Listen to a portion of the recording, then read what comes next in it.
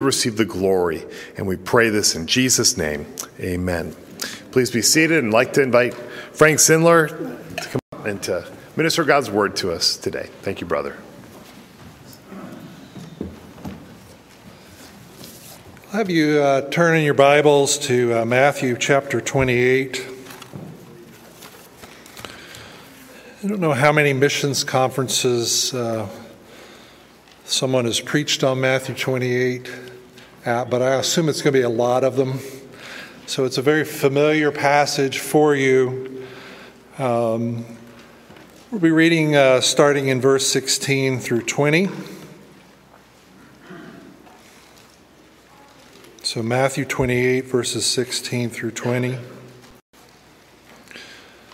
Now the 11 disciples went to Galilee, to the mountain to which Jesus had directed them.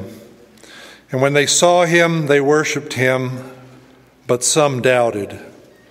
And Jesus came and said to them, "All authority in heaven and on earth has been given to me. Go therefore and make disciples of all nations, baptizing them in the name of the Father, and the Son, and the Holy Spirit, teaching them to observe all that I have commanded you. And behold, I am with you always to the end of the age."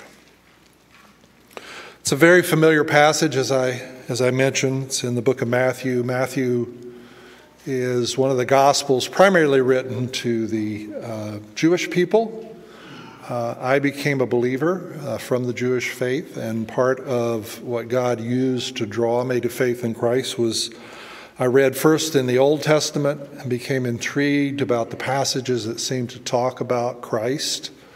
And then I ventured out to read in the New Testament, and I really didn't know where to read, but I picked the book of Matthew because it sounded the least Gentile-like of all the books of the Gospels, and read that, and then the book of Hebrews, and actually prayed to receive Christ on my own reading the book of Hebrews. But I remember reading the book of Matthew, first of all, as I was coming to Christ, and then later, and really being struck by this passage where he says, "Go therefore and make disciples of all nations." Now, I was naive, and I thought when Christ told the disciples that, he meant it. And therefore, as a young college student, I remember walking from where I lived in my apartment and thinking, I just have to go knock on people's doors and tell them about Jesus. But I didn't know how to do that, but I just went ahead and knocked on doors and told people I had become a believer, and, very untrained, yet feeling that God's word meant what it said. And God has used that, I think, in our lives over the years to lead us step by step to eventually, after we had been members here at New Life for a number of years, we joined here in the mid-'80s and then early '90s, through a mission conference very much like this. We came forward and committed ourselves to full-time service and joined Mission to the World. And God has been super faithful over the years to lead us through amazing times of ministry and seeing God pour out his Spirit and draw people to himself, and see this very passage, making disciples of all nations, coming true in our very eyes. The immediate context here is 11 of the disciples. There were 12.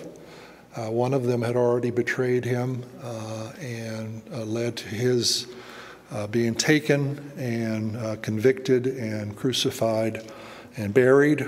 So there's 11 remaining disciples at this point. They've met Jesus several times and in several settings, so they know about the resurrection.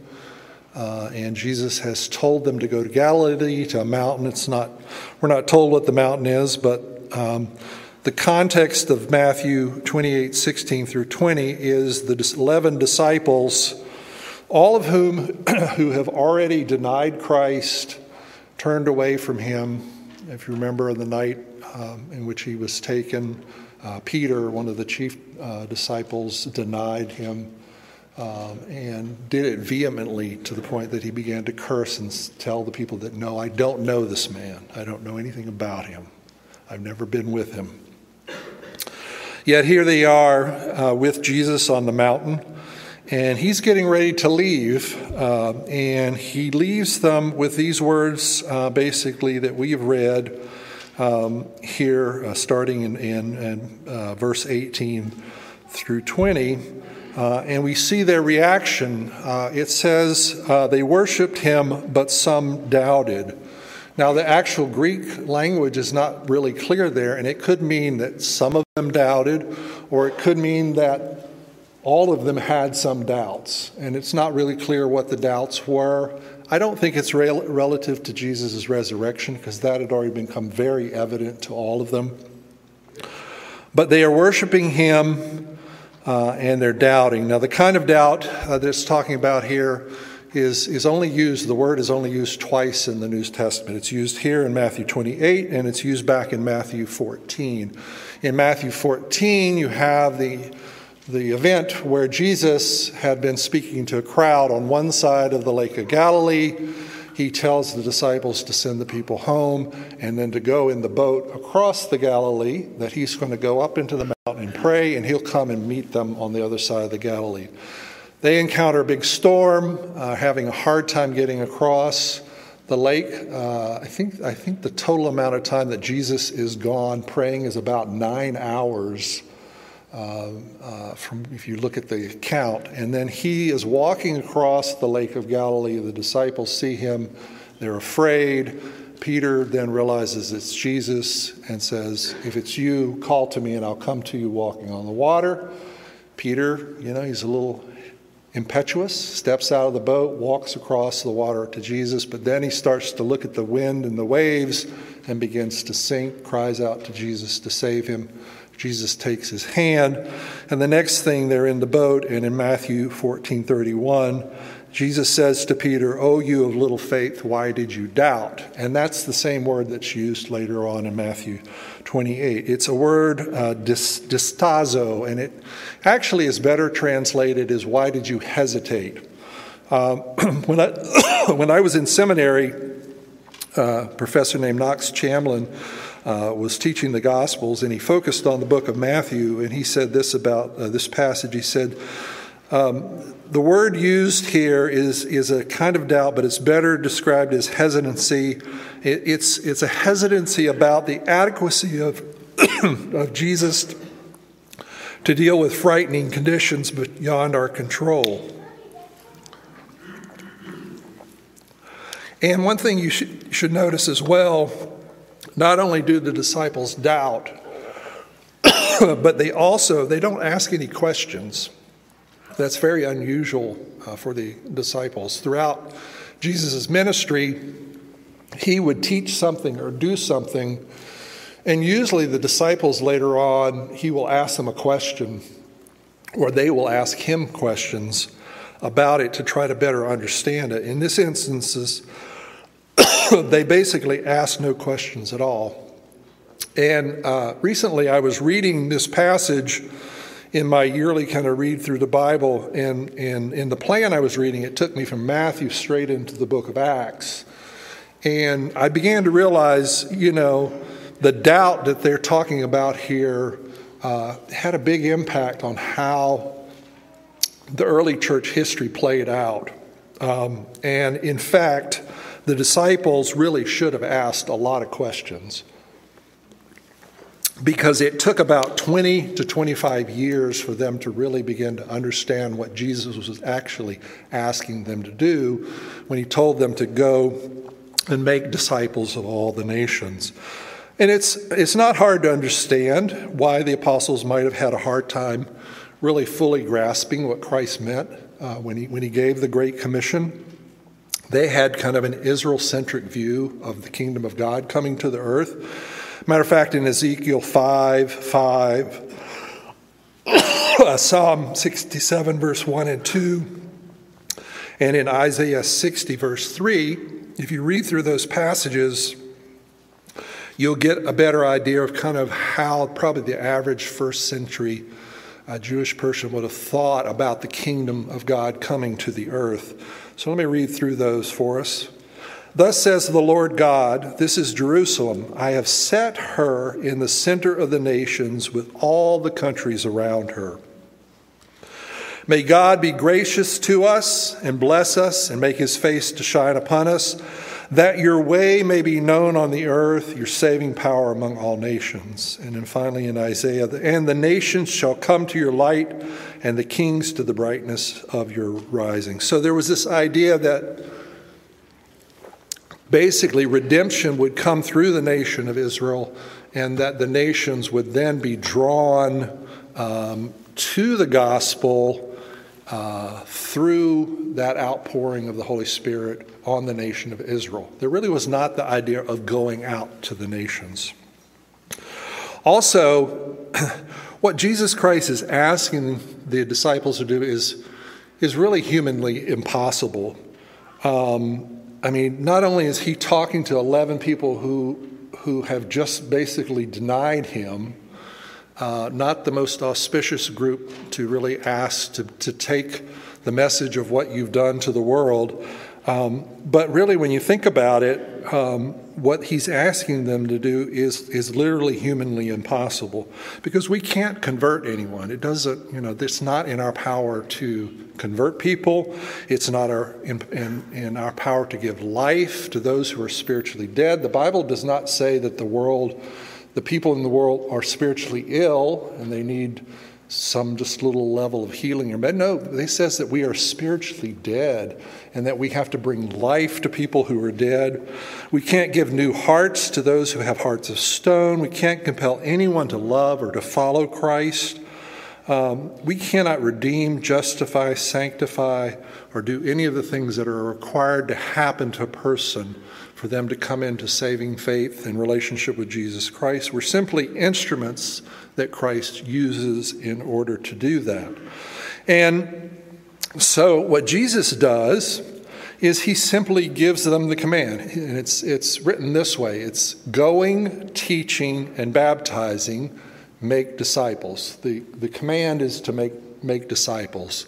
And all the other things that happen basically are ways of their adjectives, or they kind of give you a picture of how that's going to happen. It's going to happen by going. It's going to happen by teaching. It's going to happen by baptizing. And that's how they were to make disciples. And Jesus, he's a very patient teacher. You see this in his life. He will be teaching the disciples something. They're obviously not getting it. And he doesn't always just sit down and explain everything to them. He gives them time to sort of understand and process, and he'll come back and then explain to them later. And he does it here. A very similar thing is, rather than to take a lot of time and try to explain to them the Great Commission and what he wants them to do, he simply surrounds it with two things. He surrounds it, first of all, with what's called the Great Affirmation. And this is Jesus' affirmation about his authority, where he says, all authority in heaven and on earth has been given to me. So Jesus has all authority. And we're told, actually, you may have a question, well, why does he say that all authority has been given to me? Because we know that in the Trinity, God the Father, God the Son, God the Holy Spirit, we're told in Westminster Confession of Faith that there are three persons, but one substance, one power, one eternity, in the God, Father, Son, and Holy Spirit. So Christ has had eternity, had authority from all eternity. But what he's talking about here as being given is the fact that, having accomplished God's plan of redemption, that Christ is given the gifts in a sense that he gives to us in redemption and in salvation. And matter of fact, and Paul talks about it in Ephesians 1:19 through 23. He says, what is the immeasurable greatness of his power towards us who believe, according to the working of his great might, that he worked in Christ when he raised him from the dead and seated him at the right hand in heavenly places, far above all rule and authority and power and dominion, in every name that is named, not only in this age, but also in the one to come. And he put all things under his feet and gave him his head over all things to the church, which is his body, the fullness of him who fills all in all. And Samuel Rutherford, who was one of the authors of the Westminster Confession, he describes this authority that's been given to Jesus this way. It's the authority of a mediatorial king having completed God's plan of redemption as marked by the resurrection, which is the climactic vindication of Jesus' redemptive life, humiliation, and death. And so we will look at some of the things that Jesus has in terms of his authority, the nature of his authority. And one of them we'll look at is the fact that everything that we have as Christians, all spiritual blessings that we have, come to us through Jesus Christ himself. And that's this sense in which he's talking about having been given the authority at this point after his resurrection. But what does Jesus' authority look like? Well, it is complete and total authority. We're told that Jesus he's not just the Redeemer, he's not just God incarnate, he's the Creator. Colossians 1, 16 through 17 talks about Christ this way. It says, "For by him all things were created in heaven and on earth, visible and invisible, whether thrones or dominions or rulers or authorities. All things were created through him and for him. And he is before all things, and in him all things hold together." So Jesus is the Creator. And he's not just a theistic creator who creates the world, winds it up, and lets it go. But we're told here that all things hold together in him. So the fact that we are here today, the only reason we're here today and exist today is that we're being held in existence by the person of Jesus Christ. That's a lot of authority if you think about it. Christ also controls all the little details of the natural world. Matter of fact, in Matthew chapter 8, we have the situation where, again, the disciples are in a boat. There's a storm. Jesus is resting quietly, and the disciples are very upset because they're afraid they're going, to sink and drown. And they ask Christ, "Don't you even care?" He gets up and commands that the winds and the waves stop, and immediately they stop. And their reaction is this: the men marveled. It says in Matthew 8:27, "What sort of man is this that even the winds and the sea obey him?" So Jesus governs every single detail of the natural world. Jesus has authority also over the kings and rulers and the nations. So I don't know how you see the world today in terms of where things are going politically, whether it be the unrest in Ukraine, the issue with the invasion of Russia and Ukraine, or the situation that we find ourselves in the West as well. But all of that is under the control and authority of Jesus Christ. Daniel 2:21 and 4:17 puts it this way. It says, "He removes kings and sets up kings. He rules the kingdom of men and gives it to whom he will." So the very rulers, the Roman rulers who crucified him, he brought them to power in order to be able to bring about God's plan of redemption, we could even say. As a matter of fact, it's very clear that Jesus has authority over Satan, over the demons, over all forms of evil and sin. Luke 10:19 says he has authority over all the power of the enemy. In Romans 8:28, we talk about how God works all things together for good, for those who love him. He's talking about Jesus Christ. Jesus Christ works all things together to good for his kingdom purposes for those who are his people. And a matter of fact, in Acts 2:23 and 24, it talks about the very act in which the most heinous, the worst sin of all time was when they took Jesus, falsely accused him, and then crucified him without any reason whatsoever. But it says that was within his hands and in his control in Acts 2:23 and 4. This Jesus delivered up, according to the definite plan and foreknowledge of God, you crucified and killed by the hands of lawless men.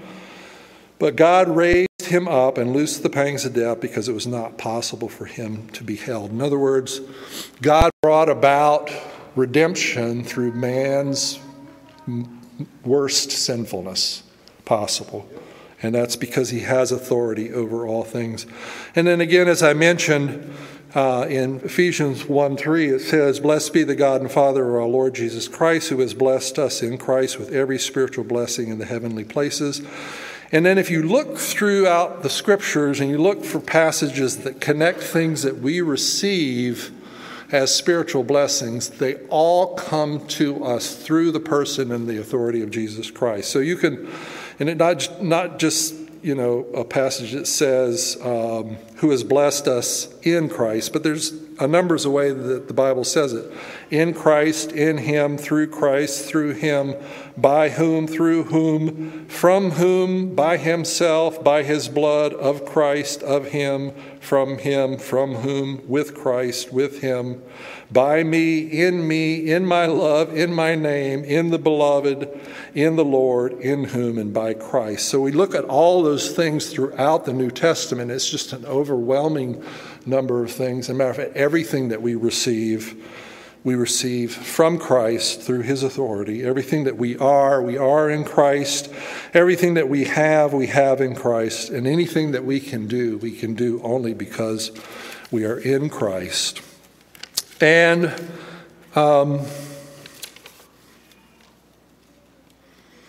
Jesus gives this grounds on which he's telling the disciples to go and make disciples of all the nations is his authority. But he doesn't just leave it there. He links that also to his presence. And he goes on to say, and behold, I am with you always to the end of the age. So his authority is not just something that's out there. It's something that is with us day in and day out. And John Calvin talks about how his authority and his power are linked this way. He says, as Christ gave to the apostles a commission which they were unable to discharge by reliance on mere human power, he encourages them by assurance of his heavenly protection. For before promising that he would be with them, he began with declaring that he is the King of heaven and earth who governs all things by his power and authority. So he's given the disciples this impossible job, but he's told them, you're going to do this on the basis of my authority, which is complete and total, and on the basis that I will go with you.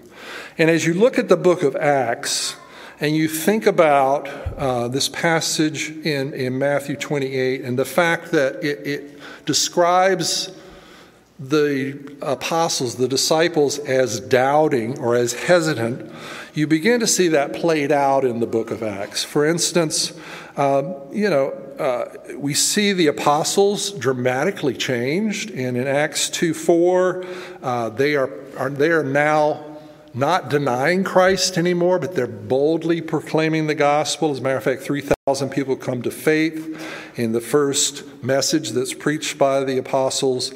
This includes Jews and proselytes from many, many nations. As a matter of fact, it lists all the languages and the different groups that were there.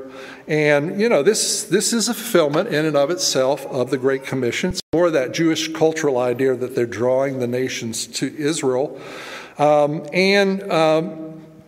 We see that, Christ's authority and presence has already had a tremendous impact on the apostles, men who really shouldn't have accomplished much at all given their track record.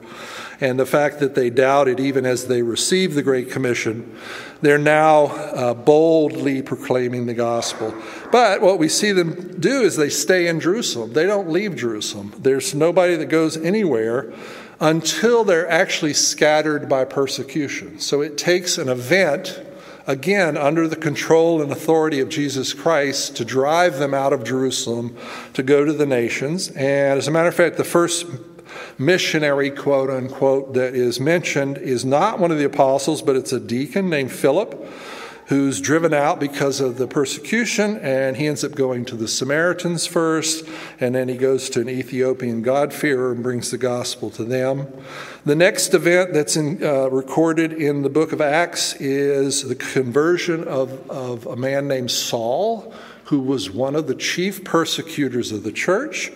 And who converts him? It's Jesus Christ himself. He has an encounter with Christ, a vision on the road to Damascus, and it's that encounter that transforms Saul of Tarsus, one of the chief persecutors of the church, to become Paul, the great apostle. Then we have Peter is given a special vision, and he's given a special vision. Why? So that he'll be willing to talk to a Roman centurion named Cornelius. I mean, you would have thought if Peter had heard the Great Commission, go therefore make disciples of all nations, he'd have been excited, to go meet with Cornelius, but he had to be given a special vision in order to prepare him to be willing to talk to a Roman about the gospel. And then about 10 years after the Great Commission is given, there's a large church, a Jewish and Gentile church that begins in the city of Antioch. And again, the apostles are still in Jerusalem, and what they do is they find someone named Barnabas, and they send him to Antioch to basically figure out if what's going on in Antioch is really in keeping with their understanding of the gospel, whether it's kosher, as my Jewish family would say. And Barnabas goes to Antioch, reports back to the church that yes, indeed, they received the same gospel. The same thing is happening among the Gentiles as it is among the Jews. And then he goes and finds this man who used to be called Saul, who's now calling himself Paul. And really the whole narrative of the book of Acts shifts to Paul's missionary efforts among the Gentiles. And what this does is this creates... it actually creates more conflict in the church, because the church begins to wrestle with really what does the Great Commission mean? What is the gospel? How does it really play out outside of the nation of Israel? And we see in Galatians chapter 2 that there ends up being a conflict between Paul and Peter over how do they relate to Gentile converts. And that leads to basically what's called the Jerusalem Council.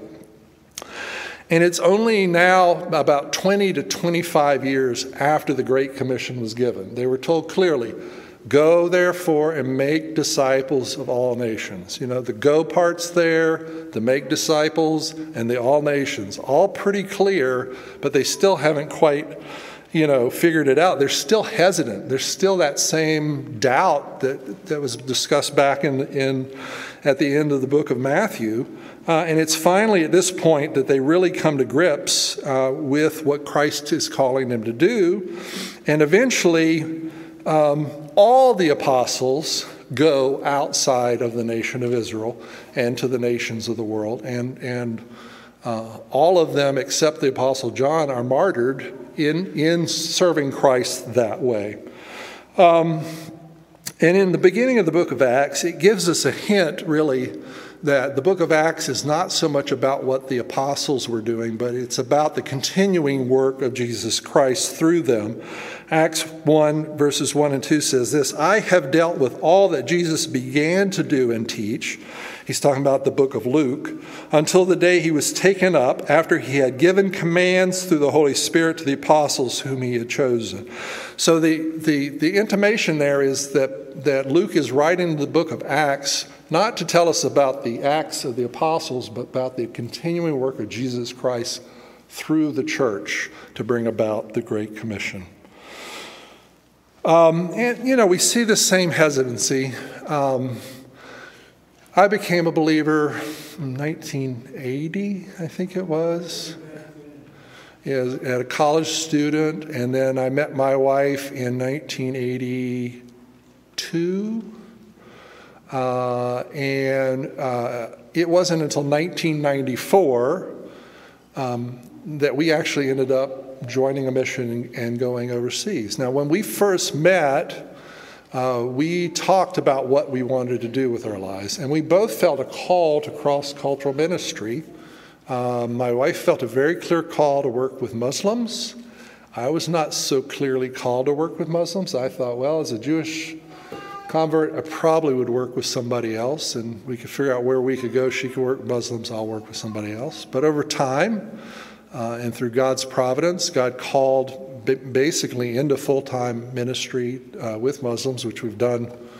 Really, if you go back to the time when we first came to New Life, we were introduced to Anis Zaka in Philadelphia and got involved with Church Without Walls. So almost over 40 years now, I guess, or about 40 years now. But it took time, and there was hesitancy about, what does God want us to do? I remember we probably was on the heels of a missions conference like this month here, that we were in our kitchen up in Stafford. I worked as an engineer at the time, and we were just talking about, if we're going overseas, now's the time to do it. We were just getting ready probably to have our fourth child at that point. And but it took time. And, so we all have that hesitancy. And I think the church has had that hesitancy, not just in the first centuries, but continually. So if you think about last Friday was St. Patrick's Day. Patrick was one of the great missionaries of history in about 400 A.D., and when Patrick became a missionary by having been taken a slave to Ireland. He escaped, came back to Great Britain, but felt called of God to go back to take the gospel to Ireland. And the church's reaction to him was, well, you're just not equipped to do that. That's not possible. Don't even think about doing that. But he felt, so there was that hesitancy to affirm Patrick. And Patrick became one of the most effective missionaries in all history. Then William Carey, coming down later till about the 1700s, and he became the father of what we call modern missions, which is kind of the way I've gone out as a missionary, where you have an organization that raises funds, and then they send people out to different parts of the world. Well, when William Carey had that idea, he was a shoemaker. He had a map on the wall.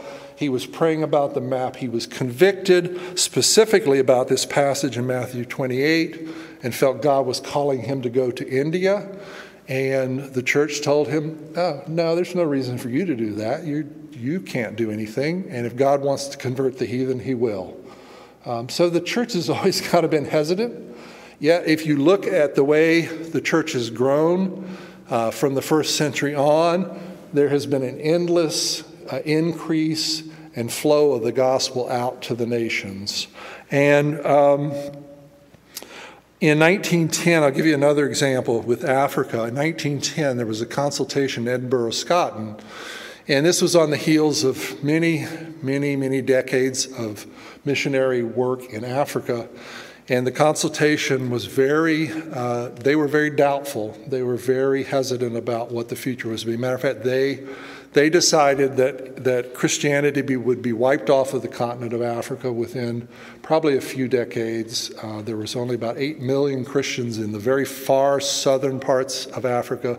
They'd seen no progress of the gospel towards the north, and Islam was steadily flowing down, and they expected Christianity to be completely wiped off of the continent of Africa in a few years. Now, what's actually happened is that the gospel has taken root, and now there are probably 400 million Christians on the continent of Africa. And while I've been talking this morning, probably something in the range of about 1,500 Africans have become believers and are beginning the process of discipleship, and will very soon be reaching out to their neighbors and taking the gospel to others. Because the church is growing at such a rapid rate that we've never seen before. Robin was talking about the fact that we are in the midst of a revival, and that's true worldwide. More people are coming to faith in Christ now than ever before. In our work with Muslims, when we started to work with Muslims, it was extremely rare to ever see anybody from an Islamic background come to faith in Christ. And very quickly, over the last 30 years, that has completely changed, where now Muslims are embracing Christ all the time. And in our work, we went from hoping someday we would see a small church or two started in the country we went to planting 16 churches there, and then that growing into 6 countries in the region with numerous churches and thousands of people having come to faith in Christ, to the point where now the main request we get from the Muslim world is not anything in terms of evangelism and basic discipleship, but it's training pastors, because there's so many churches around the world. And that is simply because Christ is true to his promise that he's with us. And so, looking at our ministry back in the early 90s, I was fairly doubtful about what we would see. And yet God has provided far more than we could have ever hoped or asked for. What does that mean for us in our daily lives? Not all of us are called to go as missionaries, but we are all called to make disciples. It doesn't matter whether you go as a missionary or not in a lot of ways, but you are called to make a disciple. I think one of the things that it means is that at some point in our lives, and Christ does this through his providence and through his patient love and his teaching of us, we begin to shift our perspective so that the kingdom of God becomes our first love and our first focus. A friend of mine, who's one of my mentors in seminary, talks about the kingdom turn. He says, this is a matter of perspective. All who have made the kingdom turn are seated with Christ there in the heavenly places, and they see all the events in their lives and times through the lens and according to the agenda of Christ's kingdom. And that doesn't matter what your calling is to do. There's valid callings to every vocation, everything in this world. But as a believer, at some point, because of the work of Christ in our lives, we should begin to see everything about our lives in relationship to God's kingdom. It also impacts how we pray for people. I mentioned earlier that our youngest daughter has walked away from the faith. Many of you have friends and family who are lost. We've had family members that we prayed for years. My Jewish family, my wife's family, some of them were not believers. And when we pray for people, this idea that Christ's authority and Christ's presence is with us and is with our loved ones in their lives as well should impact how we pray. And John Piper puts it this way. He says, when I pray for people I love most who are lost, or when I pray for the nations of the world, I don't ask God to make ineffectual suggestions to them. And so we are asking Christ to bring that presence and that power into the lives of the nations, but also in the lives of people that we know. It could be somebody you work with, a family member, whatever. And that should impel you to pray in a way that's bold, that's asking God to make that difference that needs to happen in that person's life. It should spur us on to be eager and confident to gauge others to make disciple, whether that be evangelism or whether that be in the area of discipleship. The Barna study, I think Robin mentioned, is that 95% of evangelical Christians now have never shared the gospel with anyone else. Matter of fact, MTW, one of our training programs now is to, as we have new people coming on, we're finding that they've never done any evangelism. They've never done any discipleship. There's a statistic that says about 40% of Christians don't feel they're qualified to do discipleship. But knowing that Christ's authority and that authority is present with us and at work whenever we encounter someone else should give us the courage and the encouragement that we need to engage with other people. A friend of mine talks about the simplicity of both evangelism and discipleship being built around these God-given moments, or what are called kairos moments. In other words, you don't have to create the opening in someone's life in order to engage with them. Christ will create that opening, and you simply do what God has called you to do. In terms of discipleship, it's simply a matter of encouraging others. If you are a believer, no matter how little you know, how short a time you've been a believer, you have what it takes to disciple someone else. And if you think about it this way, Spurgeon talks about discipleship in kind of a very relational way. He says this, he says, Discipleship is something that we can all do. He says, work at helping others and especially strive to encourage them. Talk warmly to the young and anxious inquirer. Lovingly try to remove stumbling blocks out of their way. When you find a spark of grace in the heart of someone, kneel down and blow it into a flame. Leave the young believer to discover the roughness of the road by stages, but tell him of the strength that is found in God and the certainty of the promise and of the benefits of communion with Christ. And we've all experienced that, so we can all share that. And that's basically what discipleship is. So I would encourage you, don't let doubts, don't let your hesitancies discourage you from engaging. What you do is extremely important.